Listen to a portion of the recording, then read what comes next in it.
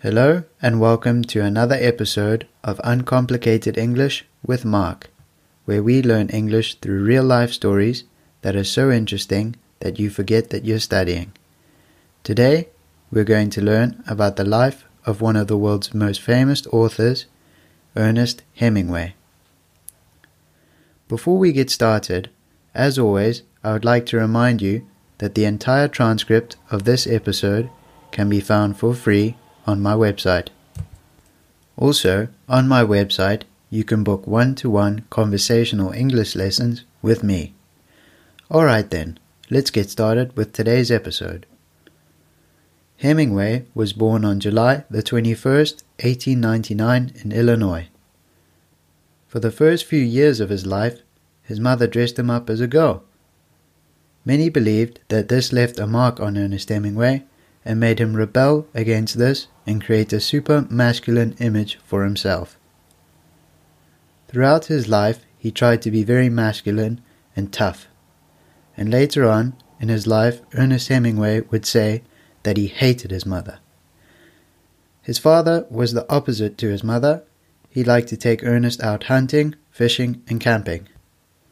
From 1913 to 1917, Ernest attended Oak Park and River High School, where he took part in a number of sports such as boxing, track and field, water polo, and football. But Ernest really excelled in his English classes. That was his best subject. It was in high school where his first piece of work was published. In 1916, he wrote a report about a performance by the Chicago Symphony Orchestra. This would be the start of his journalistic career. After high school, he worked for 6 months at the Kansas Star. The Kansas Star was a newspaper. It was there where he learned to write in short and exciting sentences. This would be the style of writing that would make him famous and can still be seen in all of his writing. In early 1918, Hemingway applied to join the U.S. Army to fight in the First World War, but he was rejected because of his poor eyesight. So instead, he signed on to be an ambulance driver in Italy. On July the 8th, Ernest was seriously wounded by mortar fire, but despite his injuries, he helped Italian soldiers to safety. For this, he received the Italian Silver Medal for bravery. His legs were severely damaged and he spent 6 months in hospital recovering. Whilst he was recovering, he met and fell in love with Agnes von Kurowski, a nurse 7 years older than him. When he was released and returned back to the United States, the two had decided that they were going to marry. However, Hemingway's plans were ruined a few months later when he received a letter from her saying that she had become engaged to an Italian officer. This hurt Hemingway deeply, and many suggested affected his future relationships. After the war, Hemingway became a freelance writer for the Toronto Star and worked as an editor in Chicago. A freelance writer is a writer who writes articles and news stories and then sells them to other newspapers. They don't work for any one company. Whilst in Chicago, he met Hadley Richardson. Hadley was 7 years older than Hemingway, but the two quickly began a relationship, got married, and moved to Paris. Often, when we think of Hemingway, we also think of Paris. At this time, Paris was the place to be.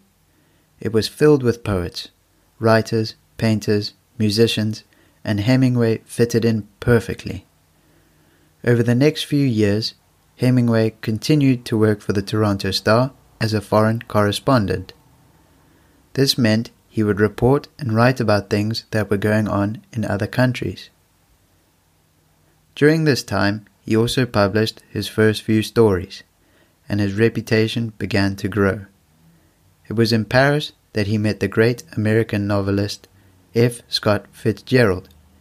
Hemingway and Fitzgerald would go on to have a tumultuous friendship in which they would secretly admire each other's work whilst they tried to one-up each other. When I say that they had a tumultuous relationship, this means that their friendship had a lot of ups and downs. Sometimes they were very friendly, and other times they would not be. After traveling to Spain in 1925, Hemingway wrote his first major novel, called The Sun Also Rises. This book reflected how many people of his generation felt after the First World War. Many felt lost and damaged. The book received good reviews and many considered it his greatest novel. But whilst he was writing The Sun Also Rises, his marriage began to fall apart, and his wife found out that he was having an affair with Pauline Pfeiffer. The two divorced in January 1927, and Hemingway quickly got married to Pauline Pfeiffer in May. By the end of the year, Pauline was pregnant, and the couple decided that they wanted to move back to America. In 1928, Hemingway received terrible news. He received a phone call that told him that his father had committed suicide. A few days earlier, Hemingway had written a letter to his father, telling him not to worry about money, but the letter arrived a few minutes after his suicide. A year later, in 1929, Hemingway published his next novel, A Farewell to Arms. This book was received with great praise and made Hemingway even more famous. This book has an autobiographic dimension. This means that the main character in this book is quite similar to Hemingway. The main character is an ambulance driver in the First World War who falls in love with a nurse when he is recovering from an injury in the hospital, just like Hemingway himself. In 1934, Hemingway bought a boat and began to sail frequently to the Caribbean and became obsessed with fishing. In 1937, Hemingway decided to go to Spain and report on the Spanish Civil War. Whilst there, he would meet and begin an affair with famous war reporter Martha Gellhorn. Hemingway wanted to make a documentary about the war and held a strong hatred for fascism and hoped that his documentary might bring America into the war.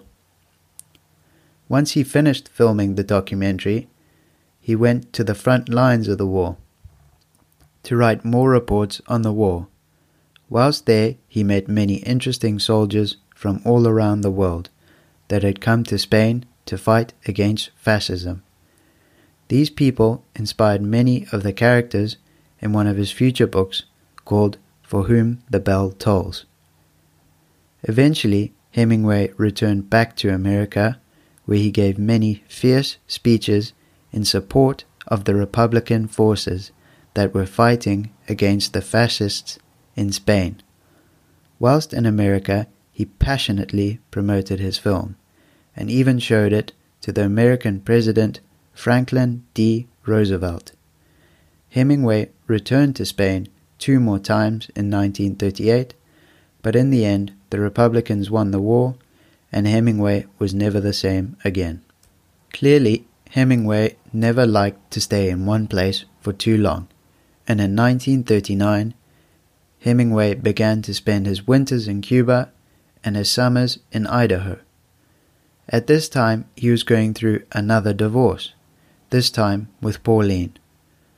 Martha joined him in Cuba, and they married a year later in 1940. In Cuba, Hemingway became fascinated with cats, and famously began to breed cats with 6 toes. In Cuba, Hemingway worked hard on his next novel, which was called For Whom the Bell Tolls. It was published in October 1940 and was a smash hit. It was very popular. It sold 500,000 copies in its first few months and re-established him as one of the best American writers. Whilst in Cuba, and with the Second World War going on, Hemingway convinced the Cuban government to modify his boat so that he could use it to hunt German U-boats. Despite his efforts, Hemingway never sunk or even found a U-boat.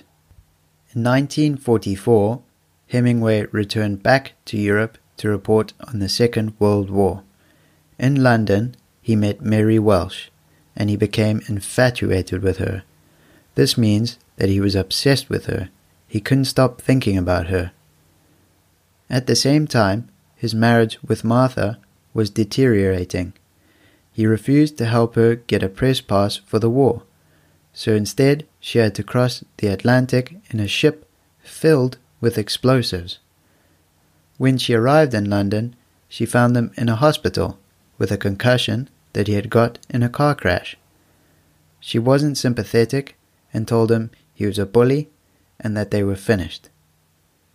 Hemingway stayed in Europe and reported on the Normandy landings. After the landings, Hemingway followed the fighting to Paris, where he accidentally became a leader of a small band of militia. He became the leader of a small group of French freedom fighters. This is actually something that reporters are not allowed to do, and is a rule of the Geneva Convention. He continued to follow the war, but eventually became ill with pneumonia and missed the end of the war while he recovered. In 1947, after the war, he was given the Bronze Star Medal for his bravery during the Second World War. In 1946, he went back to Cuba and married Mary. In the next few years, his health began to worsen, and he began to suffer from severe headaches and high blood pressure. In 1950, he published his next novel called Across the River and Into the Trees. But for the first time in his career, the book was not received well, and many were disappointed with it. This angered Hemingway, and he immediately began to work on his next novel called The Old Man and the Sea. When it was released, it was highly praised and sold incredibly well, and once again proved that Hemingway was still one of the best. In 1954, Hemingway went with his wife on a trip to Africa. During the trip, he was in 2 near-fatal plane crashes. In both the crashes, he received serious injuries to his head. Nonetheless, he stayed in Africa and went on a fishing trip. But his bad luck continued, and there was another incident, and he received second-degree burns to his legs, torso, and arms. To combat his pain, Hemingway began to drink even more than he had before. In October, he won the world-famous Nobel Prize for Literature. Over the next few years, his health grew even worse. He was told to stop drinking alcohol by his doctor, and at first he listened and stopped. But eventually he started drinking again, and many believe that he became depressed around this time. In 1960, he got worse and was often paranoid that the FBI were watching him, and he worried about money and his taxes. In 1961, he was taken to a clinic where he received electroconvulsive therapy. This is where a person is given electrical shocks to their head. At the time, this was fairly common, and many believed it an effective treatment. He left the clinic and seemed even worse than he had before. 3 months later, his wife found him in their kitchen with a shotgun, and she sent him back to the clinic. When he was released for the second time, he shot himself in the head with his favorite shotgun. Hemingway left a huge mark on literature. His style of writing influenced many writers, and even today many attempt to write like him. His books have been transformed into movies and plays, and to this day his books continue to sell well. In 1965, his wife set up the Hemingway Foundation. Thank you for listening. I hope you enjoyed this podcast and found it interesting. Once again, the complete transcript for this episode can be found on my website.